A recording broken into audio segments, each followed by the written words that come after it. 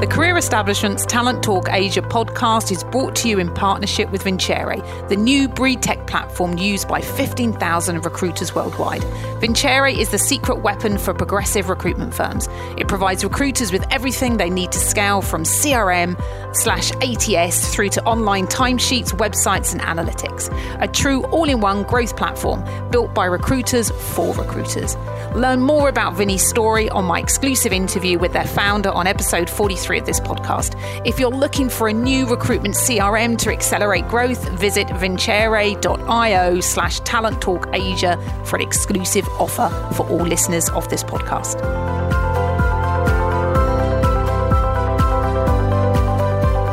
Hi, Andrea Ross here, your host for Talent Talk Asia and founder of the training and coaching company to the recruitment industry, the Career Establishment, and founder of the group Women in Recruitment Asia. Before we kick off this episode, I want to thank all the recruitment agencies in Asia that have signed up as company members to Women in Recruitment Asia. I believe they warrant a mention on this show. Those company members are JAC Recruitment, Robert Walters, Charterhouse, Hudson, S3, Horton International, Eames, Elwood Consulting, Grit Search, Filden, Adecco, Ambition and Connexus Global. They've all raised their hands to do their bit to support diversity and inclusion in their business. We are really delighted to have developed a catalogue of free resources and recruitment tools that each member can access via a login. So do check those out. Now, onto the pod. In an exclusive 3-part series with Kirsty Poltok, Managing Director at JAC Recruitment and company member of Women in Recruitment Asia, we follow Kirsty in the first 90 days of her career at JAC over 3 episodes. Now, in this third and final episode from the 3-part series, we follow her 60 to around about 90 days in her role as Managing Director of JAC Recruitment. Now, we discuss the last 90 days. We get Kirsty to tackle some typical client objections, and also she gives some tips on how to keep candidates controlled throughout the entire process.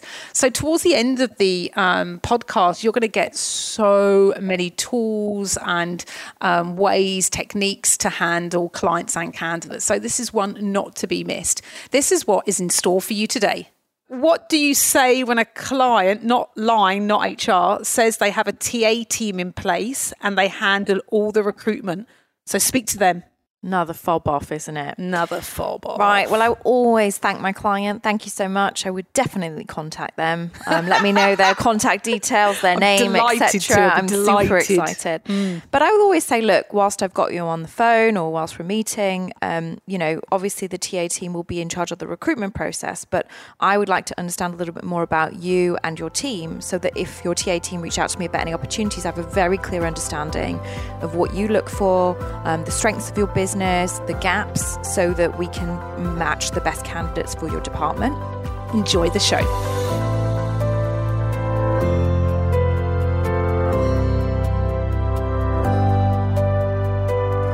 Hi, Kirsty. Welcome back. Hi, thanks for having me. How are you? Yeah, I'm very, very well. I'm happy that we're actually being able to do this face to face, because we normally do this over Zoom. So this is such a blessing. So welcome to see people again. I know, it's fantastic, isn't it? So we, in part 1 and 2, we followed you for the first 60 days in your new role as MD for JAC Recruitment, and we're concluding this episode with rounding off the 60 or thereabout 90 days.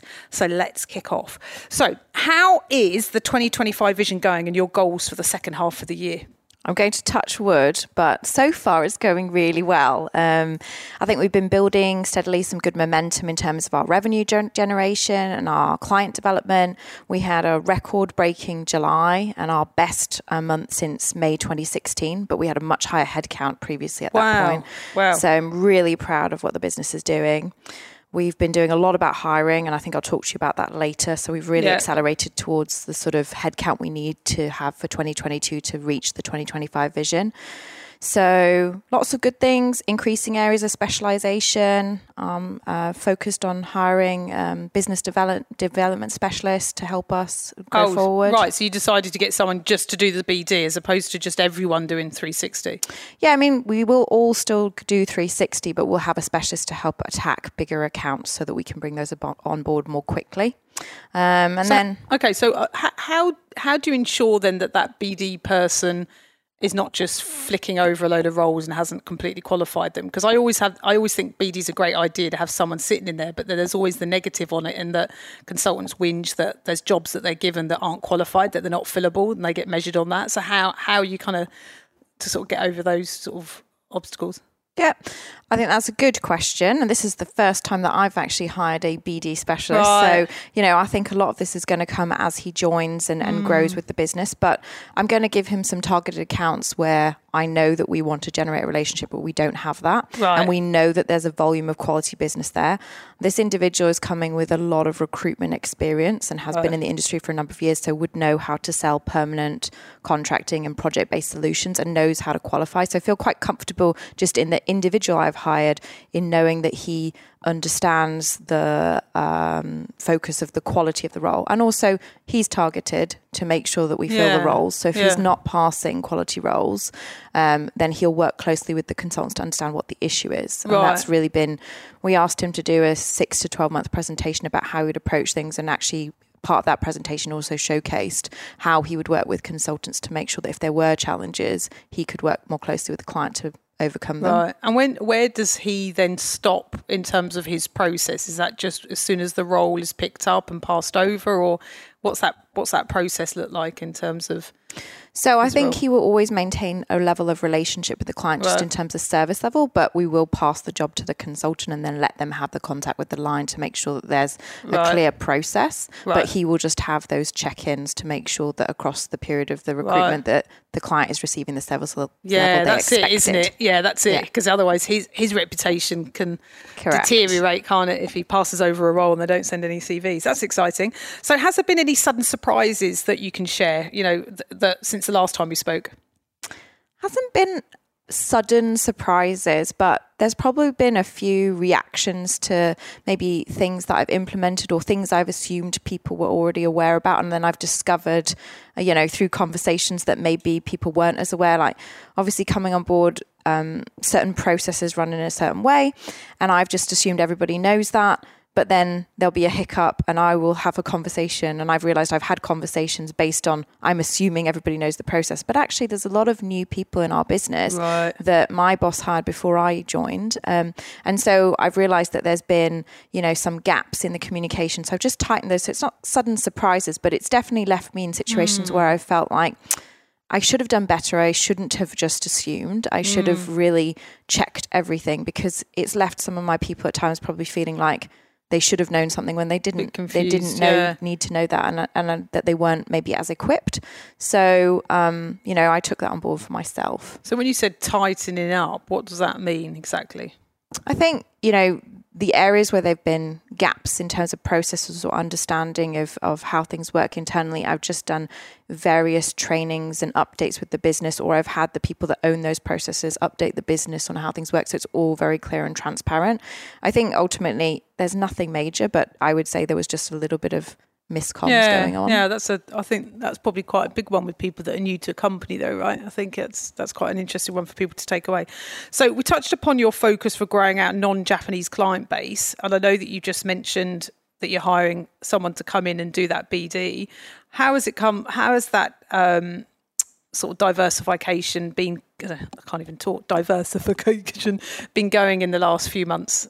How's that been tracking? It's been going really well. I mean, obviously still a fair chunk of our client base is coming, or our revenue stream is coming from our Japanese client base, but we've got more MNC business coming through, and actually quite a lot of project-based recruitment. So 20 to 30 roles with non-Japanese clients. So it's quite an exciting time, but that's why for us, hiring is so critical, because we're quite lean in terms of the headcount we've got to deliver. So everybody's working really hard to deliver. We're also investing in sources, or if you call them researchers, to make sure we can turn our candidate pipeline around more quickly, because our goal is that all shortlists should be out between 24 and 48 hours for, core roles. So it's going well. We're definitely getting traction, and clients are definitely open to working with us and no longer just going, oh, we'll only use you for Japanese speaking roles. Yeah, that's they actually are opening up other roles, and it's a really exciting time. And with every new client that we're building, I think we're just very conscious we want to give that client exceptional service. We can't guarantee that we're going to fill it, but they need to receive exceptional service so they come back. What's been going on in the market to warrant those kind of 20, 30 roles sort of coming through? Is what's happening? I think there's still so much in the tech and tech startup area, lots in that tech digital space. There's actually a fair bit going on in FS at the moment, and brought some really interesting clients on board in that space. But yeah, it's the usual suspects. Right. I know sort of Hong Kong, with what's going on with sort of China and Hong Kong, we're seeing that I'm hearing that a lot of companies are moving their operations out of places like Hong Kong and bringing it into Singapore. Because I know it's brought the property market up for rental with people that are moving from Hong Kong. Have you sort of seen that in terms of organisations? Yeah, and I was actually having a conversation with a senior client in a tech-based firm, and they were obviously they've decided to head their operations here in Singapore rather than in China. And I found it really interesting because obviously they're already paying pretty significant salaries in Singapore, but they were telling me that it's actually cheaper for them because in China they'd have to pay 20 to 30% more than what they pay in Singapore. And I already thought they were paying above market rate in Singapore. So it's interesting your perception, because I don't know much about the China market, but when they were talking about it, they were saying, look, this is the reason why we're coming, because it still makes commercial sense for us. And also we have more demographic of candidates to look at from different backgrounds. That's really interesting. Which I found fascinating. Yeah, I bet Economic Development Board are having a field day, aren't they? I bet most likely. I bet they've hit all their targets for this year. So just from a hiring perspective, I know in the last 2 pods you were pretty aggressive on your hiring plans. How have you got on with that? I actually had to go and calculate how many hires we've made because I knew you were going to ask me this question. I'm really proud of what we've worked on in the last 3 months since I've come on board. We've hired 13 talented people to join us. Wow. And I'm super happy with the level of hires that with the level of talent we've hired. And it's people from consultant to principal consultant. We are also looking at potential manager levels. And we've obviously talked about this BD specialist, BD manager. So yeah, I think we've been really aggressive. I mean, across this year, with what Adil hired earlier in the year, we've hired 25 people for the business this year, which is significant. I think yesterday there was about 3 posts on JAC's hiring Hong Kong and Thailand. I was like, what? Yeah. Adil is really busy on his posts. Yes, we are definitely pushing the pipeline of hiring, not just in Singapore, but across the region. Yeah. And I think it's just because the story is very compelling and people are open to it. And, I've worked on a huge variety of ways to source. We've got our own TA function. They're really good. I was going to ask you that. So you have? Yeah, right. We've got 2 people based out of Tokyo who are very knowledgeable and actually are very good at connecting with people. I actually found that they connect people really well in Singapore. So that's been good. So they pass you the name, so then you call directly, or do they do the first they'll have an initial conversation, but it won't be a screening. It will be more just to connect on, this is the story about JAC, this is what's going on in Singapore or Hong Kong or wherever it might be. They just set up the scene, and if that person wants to have a conversation, then typically they'll connect with me and I will have the first conversation with anybody that's interested in JAC, just to give them the holistic overview of what we're trying to do. But we've also done, I've got my own network. I've done a lot of social media updates, either through JAC or through myself. We've running a good referral scheme. We've got a few people come through that. Have you nicked anyone from Michael Page yet? No. I am sticking to my covenants. I am a good girl. When does that run out? 12 months time. Oh, better put that in the diary. It's fine. No, I mean, I also think I loved the people that I work with at Page, but I also made the decision when I joined JAC that I didn't want to carbon copy Page in JAC. And I think that's a level of respect I want to have for the people that I'm now working with JAC, and I want to build, a different approach, a different culture. But for sure, in 12 months' time, if some people from Page want to come over, very welcome for a conversation. And so those 13 talented people, are they from a mixture of companies? And I'm also keen to know, I think I asked you the same question last time. I want to know if that's changed. Is it the same sort of reasons why people are willing to talk? Yeah, so the mixture of companies, small boutiques, as well as some of the larger firms. Main reasons for people joining more recently, a lot of people wanted to transition into another specialism and weren't able to do that internally. That's interesting. And definitely in our tech and our digital and even our healthcare, we're quite open if they're a strong recruiter to just come over, because we've got a high level of job flow, so we can get them going quite quickly. And those are high growth markets. So I'm finding a lot of people in more of the traditional recruitment specialisms like an accounting or an HR wanting to go into tech. So we're open to that. A few people, their promotions have been drawn out, and so they want something that's more tangible with clear targets. But I think there's a few people have just joined because they're excited to be part of a transition of our brand. And so they might be working for an existing brand that's doing well, but they're just a bit bored, and they like the idea of going through this change and evolution with JAC and having that, Japanese heritage and the Japanese client base, but then also opening this out to the MNC and SME side, and they can see how they can add value and accelerate their careers if they do that. How you get? I mean, with that amount of people coming in, 13, and obviously existing people that Adil had hired or existing even before Adil had come on board, how are you going to create a culture? I mean, what kind of advice can you give? One, on how you're going about building a distinct culture, but also just advice to leaders in other recruitment, or emerging leaders in other recruitment firms that are looking to, maybe they've just been newly promoted to a manager. They want to create a good culture. How do you go about doing that? Well, I'm not going to lie, working from home and being stuck at home, it's difficult to create a really robust culture, right? Yeah. And this is why I'm so excited that we'll be able to be going back to the office in a few weeks' time, at least in some sort of capacity. But I think the first thing you need to decide is, what does your culture look like? It doesn't need to be what what your previous firm did or what your boss thinks. What is the decision about what your culture is? And, that's during the workday, but also from a social perspective outside of work. What does that look like? Because, I think people are looking for a nice place to come to work and somewhere they can grow and develop, but they also want to have a bit of fun along the way. And I think some of the things that people have missed with not being in the office is that connection, those relationships. So, we've been doing, during this period, some virtual town halls and quizzes. We've had some team-based incentives. We've got an office-based target for the quarter, which if we do that, hopefully in Q4, we can all meet up and celebrate together. I think I talked to you about that last time. We're going to go on a boat. Yeah, big boat. Nice. At end of month, I get different individuals to talk about their successes and what's worked for them that month, just so different people can understand what's going on in different teams, because normally they wouldn't have any ability to walk over the office and talk to those people.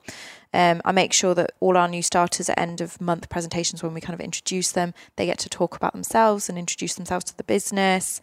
But I guess moving forward, there's things that are on my agenda in terms of, we are currently looking at our lease for our office, and it's up for renewal in the spring next year. And I'm looking at whether we relocate and or renovate and create a bit more of a dynamic modern office, because our office is a little bit older and a little bit tired. Get rid of those plaques on your...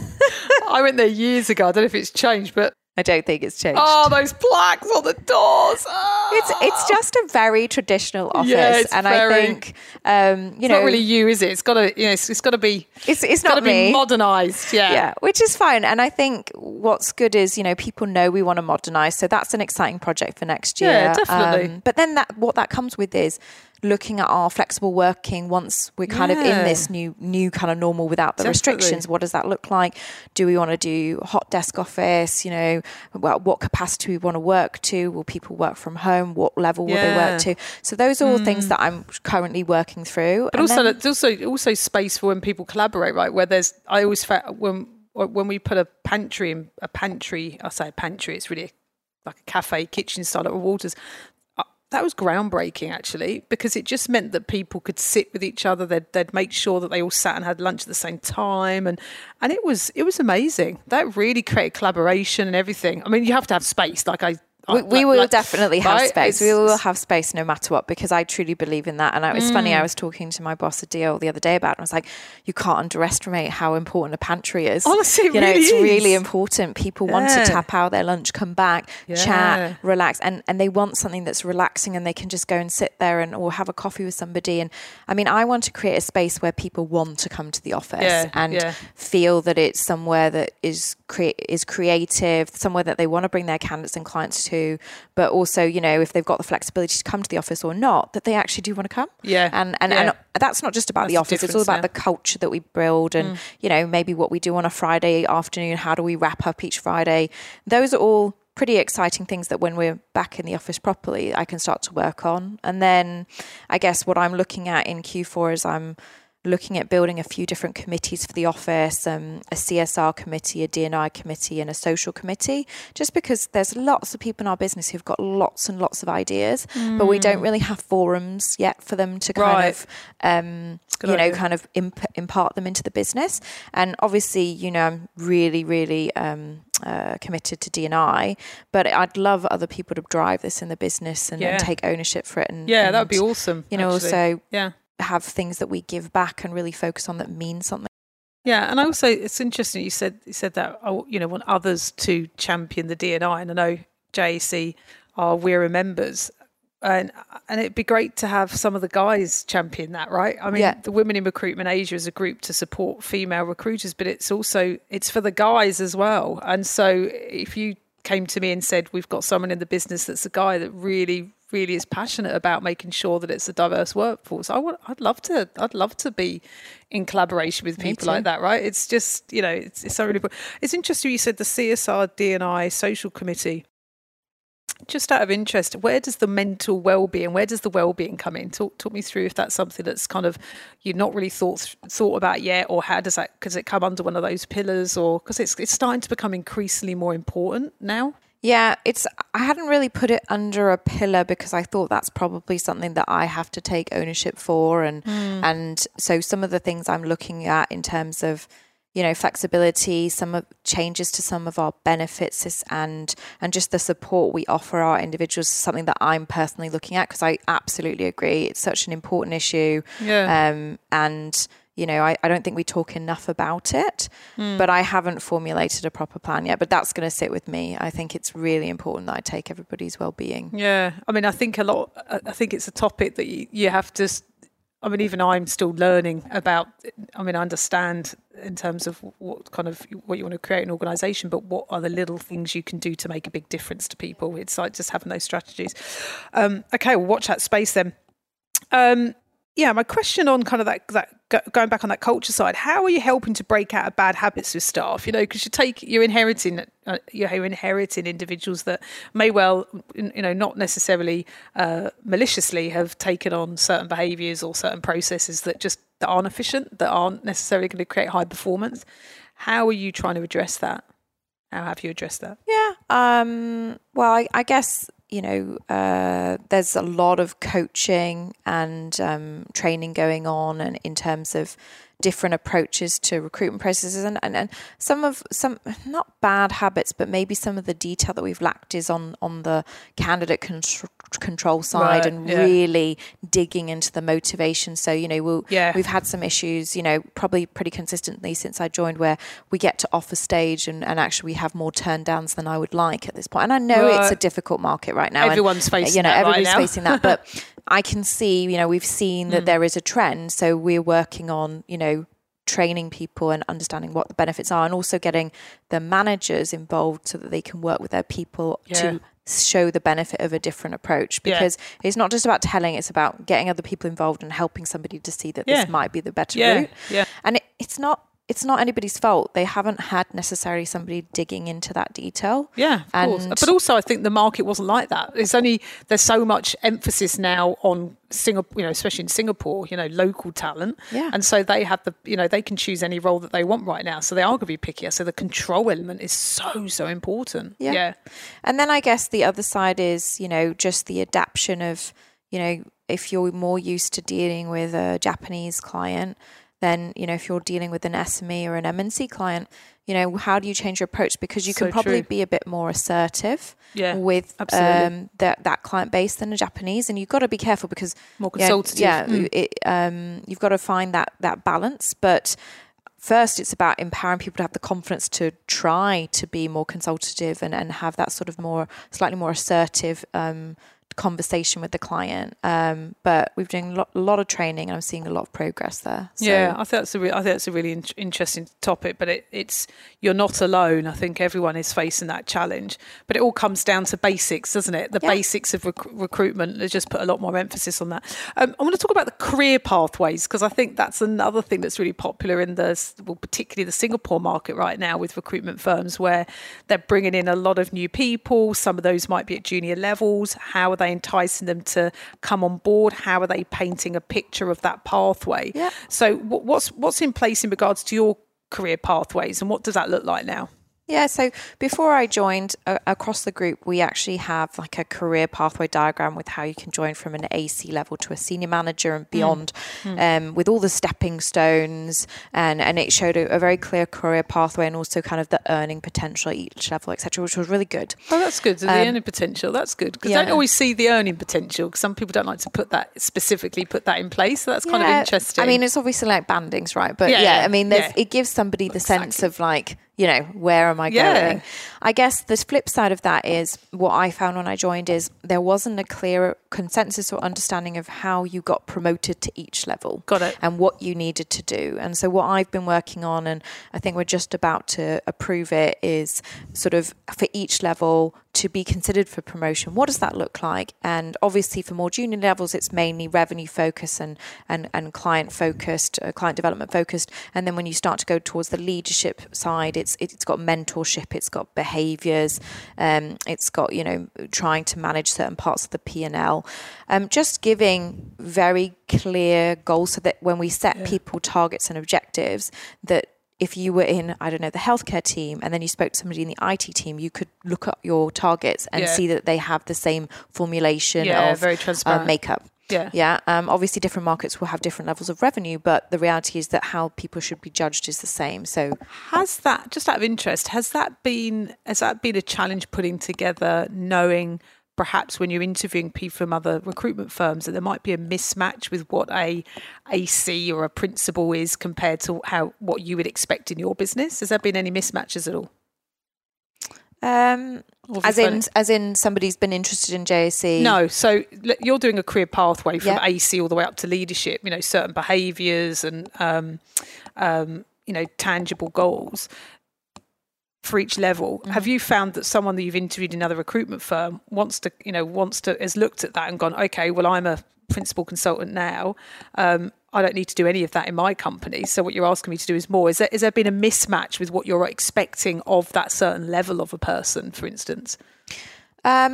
I guess there hasn't been a mismatch where they've gone, well, you're expecting a lot more. Yeah. I think there's been some scenarios where I've met people and I've said, look, in our business, for what I expect, you haven't had exposure to this and this and this. So if we proceed, I would offer you this. Right. And I'd give you a consultant, not a principal. Yeah. Right, and I'm quite comfortable to have that conversation as long as I can justify it. And actually, I haven't had negative responses. In fact, some of those people have actually onboarded with us. Right.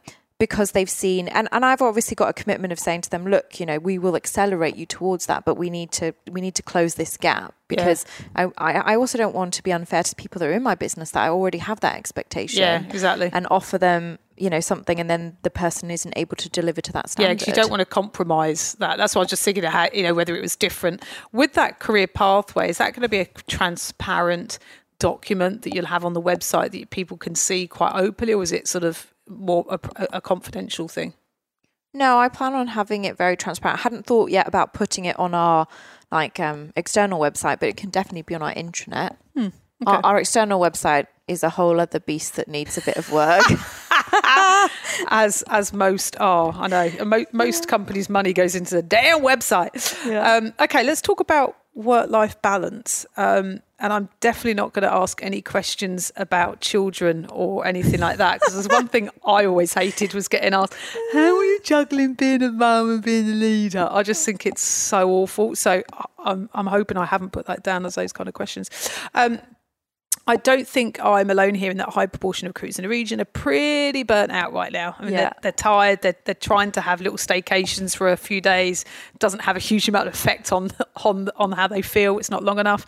How have you been coping with, your life, in terms of, doing a full-time career and also your own personal life? How have you been kind of balancing all of that? Coaching provides the space for professionals to take time to hit the pause button, reassess, make decisions, commit to new action and move forward with clarity. To enjoy a 10% discount on our coaching programs, reach out and quote the word talent.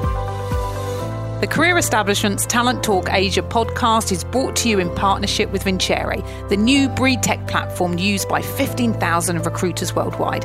Vincere is the secret weapon for progressive recruitment firms. It provides recruiters with everything they need to scale from CRM/ATS through to online timesheets, websites and analytics. A true all-in-one growth platform built by recruiters for recruiters.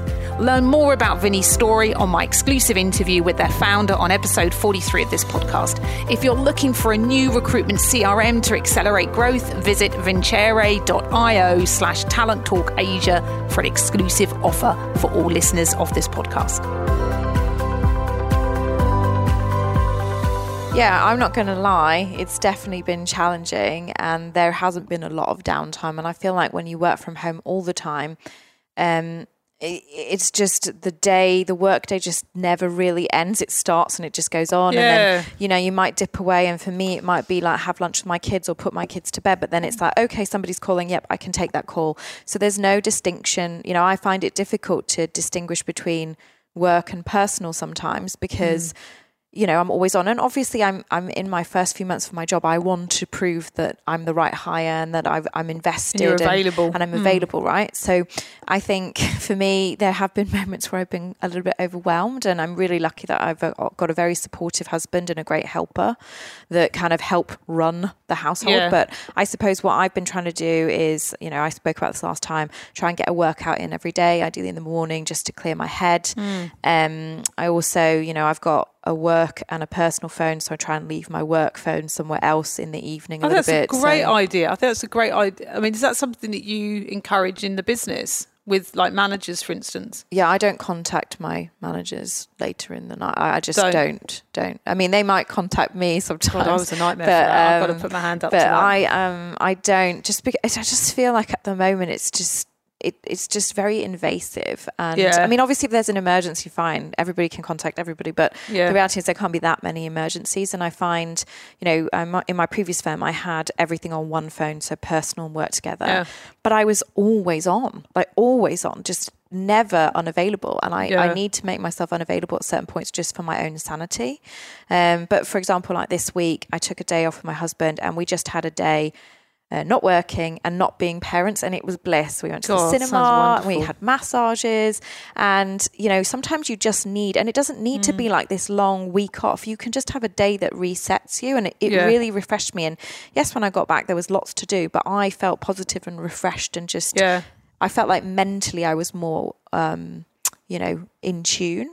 But I spoke recently I've got an external mentor and he's got nothing to do with recruitment. And I was talking about, sometimes when I feel really overwhelmed, I get to that point where I'm like, I don't know what to do. And it's almost where I almost need to have a little cry just to get it out. Yeah. And then I'll move on. Yeah. I find Netflix is the best recipe for that, really, to be honest. You can just watch some dodgy movie and then you can get it all out. But I don't think you should be, I think those are just some of the things that you can do, though, just to kind of like, whether it's exercise, whether it's having a good week just to get it out there. Sometimes it can get quite overwhelming.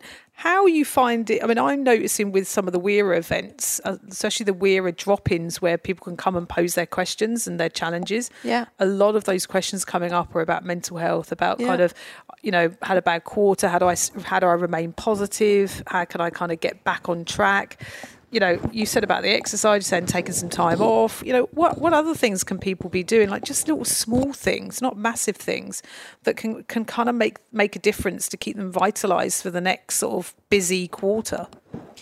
I mean, I always think like when you feel overwhelmed and like everything's intense and then you obviously feel quite negative, it's always negative, right? It's not positive. Yeah. You're always looking at everything that didn't work well for you. I think sometimes you need to get out that initial kind of panic feeling of whatever that is. And then fight or flight, isn't it? Yeah. I'm like a planner, so I like to sit down and work through like, okay, what's going really well? Okay. Going to keep doing that. What are the things that I'm not happy about? Okay, what of those can I actually control, and how do I control them? And that might be from the personal side. Is there like a family member or a partner that can help, or can you delegate that off to somebody else?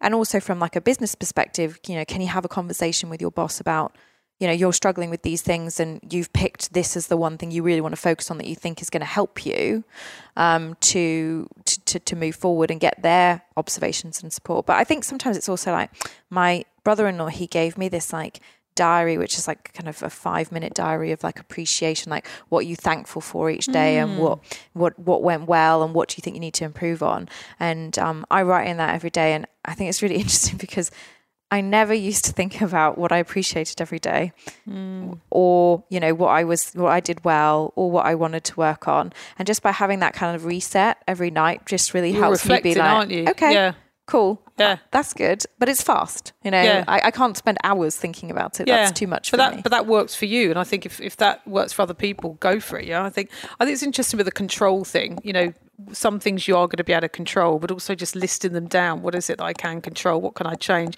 But also I think that delegation piece, are there people in the business that it's a great learning opportunity for them to take on that? It's not, I think sometimes leaders can feel that delegating something out is a failure on their side, that they weren't able to do it, but it isn't. It's an absolutely fantastic growth opportunity for another member of staff, right? 100%. So if you can look at that and say, well, actually, do I need to be part of that? Can I still oversee it and, create some milestones for them so they can make sure that they achieve it? But this is a great opportunity for someone. That's where just that overwhelming can kind of get reduced. Tips for recruiters. I wanted to do something a bit different today. I wanted to get into some real kind of tips for recruiters so that when they listen to this, they can put them into action straight away. So one area that seems to be a real challenge, which we obviously touched upon today already, is qualifying a candidate and getting under the bonnet of them so that, with companies buying top talent back, there's obviously a lot of counter offers that are going on, and whether they can prevent them or save them, I think it's really good to sort of know how to do that so that they can obviously make sure they keep, making placements. So what do you advise your team as the top 5 questions to really identify if a candidate is motivated to move? You're smiling. People can't see this, but Kirsty's got a massive grin on her face. This is because I was sitting up last night talking to my husband, who's also in recruitment. I was like, top 5 questions. Josh, what's the answer? Because I thought mine were quite boring, but I mean, I think they do encompass, so we'll go with it and see what you think. So obviously I'm assuming you've already asked somebody like, why are you moving? What do you want? Yeah, and the typical response in Singapore is, I'm looking for a challenge. Oh my dear God. How many times have I heard that answer? Sorry, carry on. Okay, so I would ask things like, in making your desired move, can you explain how you would judge or evaluate that move's been successful? Like, I'd want to understand what they're trying to get out of the move. Can you say it again? Because I didn't have time to write it down. In making your desired move, can you explain to me how you would judge or measure that has been a successful move? Love it. So I just want to see, why they're going. I want them to have thought a little bit more about what they're going to gain from that, and hopefully it's not just monetary. It might be growth or development or whatever that might be. I always think that the top 3 things that you're focused on to move or why you're moving is really important, because if they do keep talking about money, that's a problem. And I know that's a real basic, but you can't get away from that one. I would always want them to have had a conversation with their manager about either challenges they're facing, development plans, or potential internal opportunities. Like, have they had any conversation internally?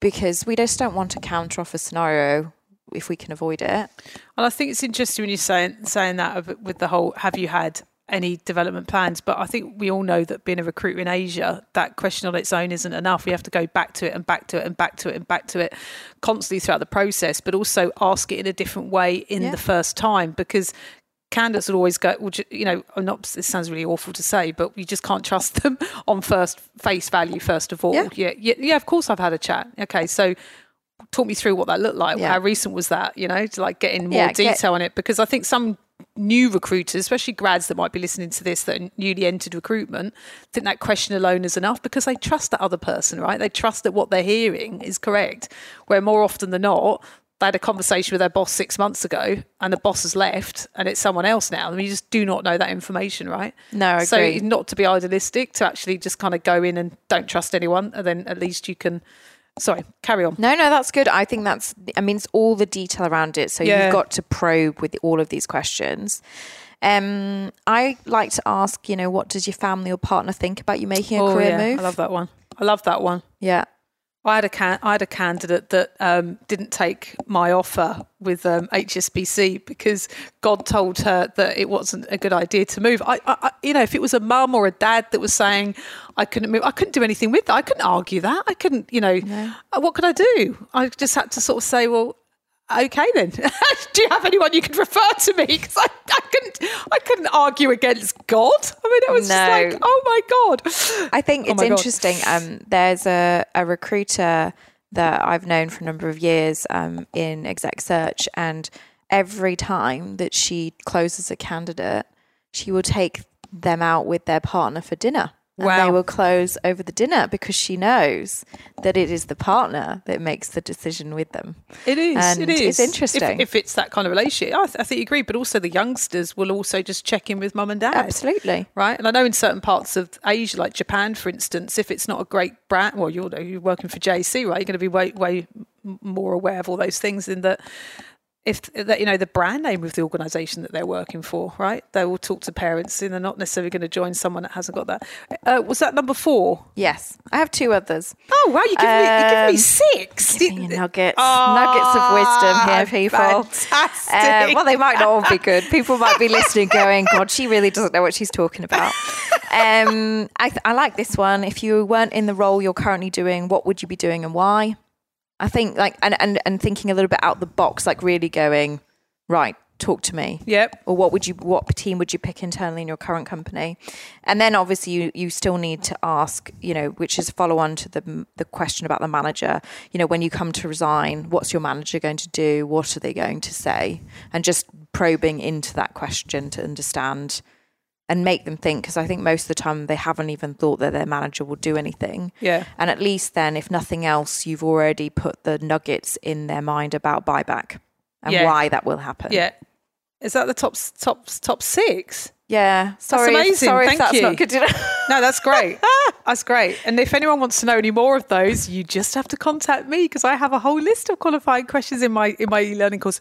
I'm going to add a couple in there actually. Okay, good stuff. Which is your ones are exactly the kind of ones that I would ask, maybe a different terminology, but because I think we're all different on how we approach it.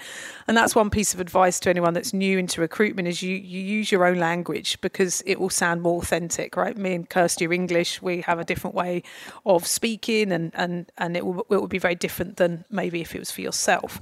I would probably say, is there anything preventing you from taking up an offer, through me in the next couple of months? Because you want to know what those potential obstacles are, right? It might be they're getting married. For some people in Asia, that especially for the ladies, if they're getting married and it's an Indian, Singaporean, or something that wedding is way different than an English wedding. That just there's a lot more preparation. They can take 6 months to a year off. All those things can make a massive difference. You might also find someone's trying for a baby, and so that is going to be an obstacle. So they may not share that initially, but at least kind of having those conversations. So I would be kind of asking about the obstacles. I can't remember. I like that one. I really like that one. I've actually just wrote a list of them this morning and I can't remember all of them now. But if anyone wants to know all of them, reach out to me. I have some more to give you. But also we've got, but thank you so much. That was really awesome. I think it's really important to know that. Right, we're going to do a rapid fire round. Okay. We're doing something a little bit different on this round and we're going to get nervous. You to tackle some, well, they're never fast though, are they, with me? I mean, it's like every time. It's like rapid fire round, but it's not really rapid.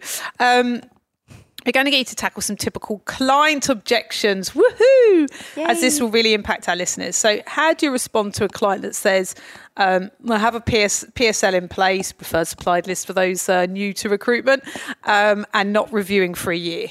Okay, I love this one. So I would always obviously, acknowledge the PSL. So I'd be like, it's great to hear you've got a PSL in place. I appreciate you not reviewing it for a year. However, I'd just like to understand a little bit more about the PSL so that in future I understand what you're looking for. And I would, ask about things that they like about the agencies on their PSL or what works well for them with the PSL. And then I would focus on where the PSL struggles, any particular job profiles that they struggle with, and what the backup is to the PSL, right? And so then I would be looking at trying to demonstrate where we could support as a backup. Okay. So because there's always a backup, right? You've got a PSL in place, but in the last 2 weeks, I brought on 3 new clients. We're not on the PSL. Their PSL is struggling and they're willing to work with us because we've got a niche opportunity to support them. Yeah. So PSL does not mean you can never work with that client for a year. It just means you need to find the angle. It's also usually a fob off. It's usually a fob off objection just to get you off the phone majority of the time. Exactly. So, I would try and find that niche. And look, potentially there'll be a job you can support on. And obviously if you get that job, you really want to put the extra service in to make sure you really wow them. Yeah. But if they're really not open, then you prepare a follow-up plan and make sure that you catch up with their client quarterly. Make sure that you've got in your diary a couple months before that PSL is up for renewal. Yeah, so asking the question, when is it up for renewal? 100%. Yeah. And who's involved and how do you get on the list to be in the tender process? Because it might be that the person that's responsible for the PSL is a global head that sits in Amsterdam. Exactly. And you've got an office in Amsterdam and you need to make sure that your internal colleagues help that initiative. Yeah. Yeah.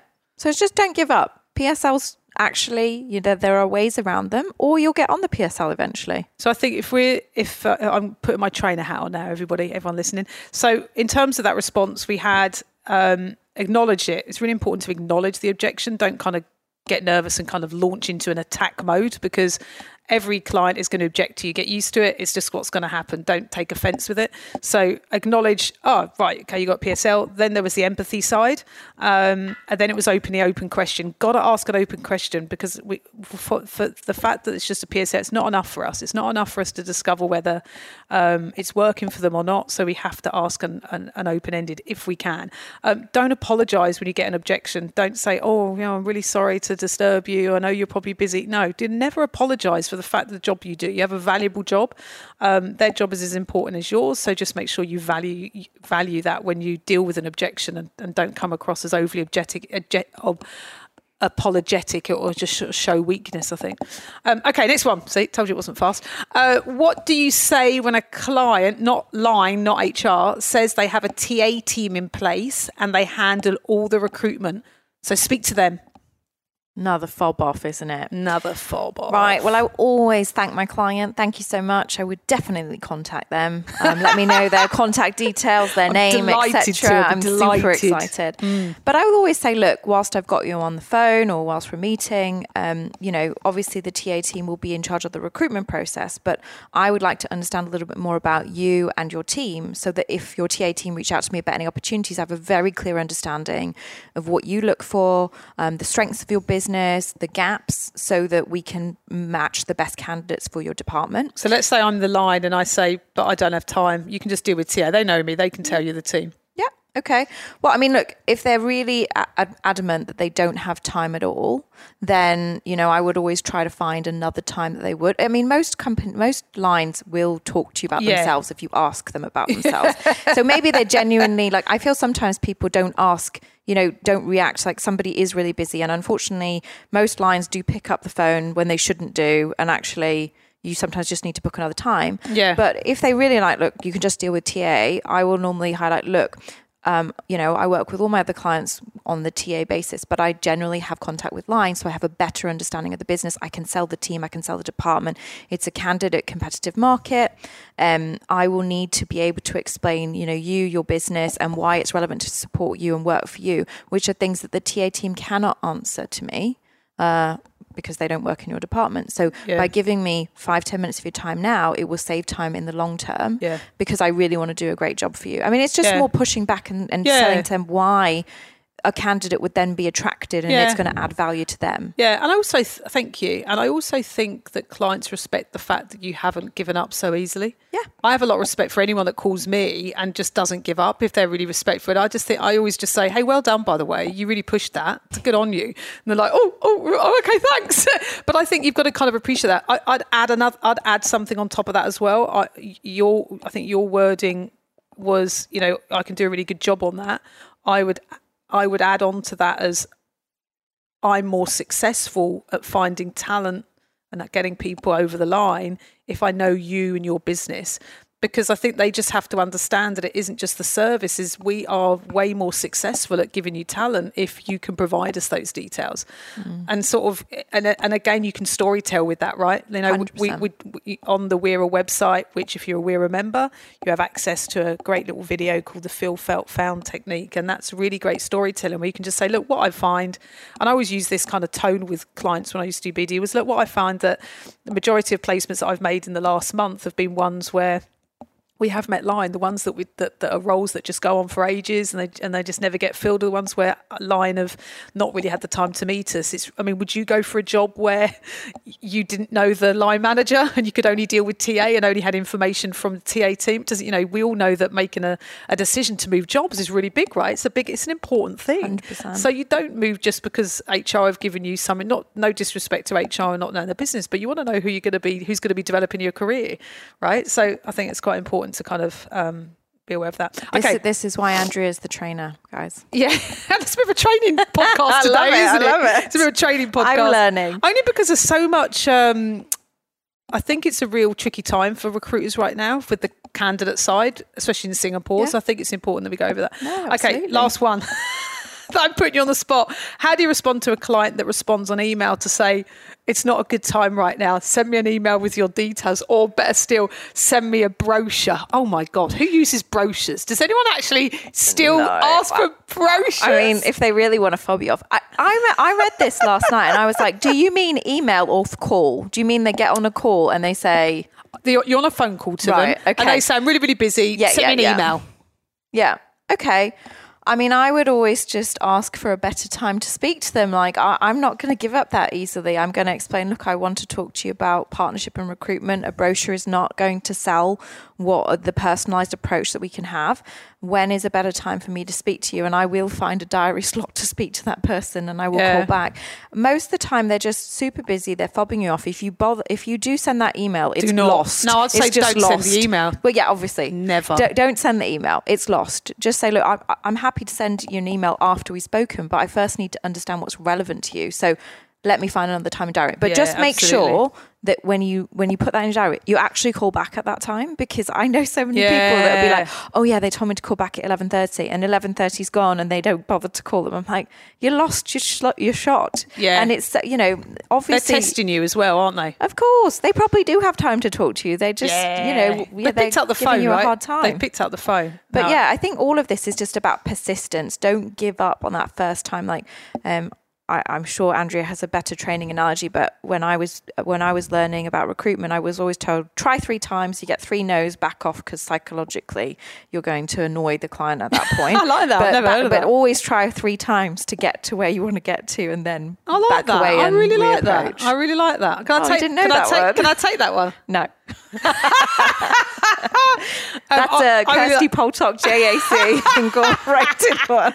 Oh Jesus! I think I laugh really loud. Then everyone's gonna have to take their earbuds out. I, on the brochure side or the email, just say that you don't have a brochure. You just don't have one. They're always going to try and fob you off now. If you're really cheeky and you're got the same sort of personality as me, and have got nothing to lose, sometimes it's quite good just to say, what difference is it going to really make me sending you an email about what I do? Like, what difference is it going to make? That's ballsy, right? That is a ballsy one, right? I'd probably only do that with an expat client. I can't imagine if you're a newer recruiter to the market that you're going to be confident enough to do that. No, but I think sometimes along the way you do have to change your tact and you have to sort of go for it, and sometimes just having the balls to be able to say, look, I can send an email, I can have my details on it, you can see it from my LinkedIn, but I know that you're a busy person, and to sort of review my whole bio is not really going to make a huge amount of difference to us being able to help you. You know, it's really important that we get a time in the diary that we can build a relationship. I operate in your market. I've been in it for the last few months if I'm a new recruiter, but as a business, we've been in it for 20 years. So it is important at some point that we have a face-to-face discussion. I'd really like to pin you down to a meeting next week. What does Friday at 3 look like? And I think it is about being quite intentional with a date and a time and your tone of voice and authoritative and not giggling and not showing weakness. Because again, like we said before, you value your job. You're representing candidates. It's a bloody hard job, recruitment. So value it and make sure that your clients understand the importance of it as well. And I think it's just that, yeah. So not coming across as arrogant, but okay. So we've got recruiters. You just had a massive training session podcast today. Let us know how you get on with these. It'd be great to hear some feedback. Yeah, that's awesome. Yeah, thank you. You could just be my co-host. You just be my co-host of Talent Talk Asia from now on. Brilliant. So it's the Kirsty and Andrea show. It's fantastic. Right, I want to thank you so much for being on the show for the 4th time. Thank you so much for having us, and obviously, like, thanks for all the support, and hopefully everybody has learned or enjoyed my candidness on the journey. Do watch out for us. More things to come from JAC. Yeah, no, I appreciate that. I think it does take a lot of balls to talk about your journey and your vulnerabilities and where you're going and the successes and things that haven't gone so well. And I appreciate you sharing that. Please do give us feedback on if you've tried out any of those tips. That would be so much fun. If you're a Weira member, post it on the LinkedIn Weira group. We'd love to share that kind of knowledge going around. That'd be awesome. If you'd like to get in contact with Kirsty from JAC Recruitment, then please check out the notes on this episode where her contact details will be found and details of anyone mentioned on the show. If you know someone in the recruitment industry, then please share the link on WhatsApp and get them following our podcast. This podcast is brought to you by The Career Establishment, team building, leadership development, coaching, e-learning, HR consultancy, and founder of Weira. If you're looking to get your team to high performance and get your own Wendy from Billions, then please reach out to me at www.thecareerestablishment.com. Thanks for tuning in. Take care. Thanks. Bye. You have been listening to Talent Talk Asia podcast by The Career Establishment. To learn more about The Career Establishment, our people, and our latest thinking, visit us at www.thecareerestablishment.com or find us on LinkedIn, Twitter, and Facebook.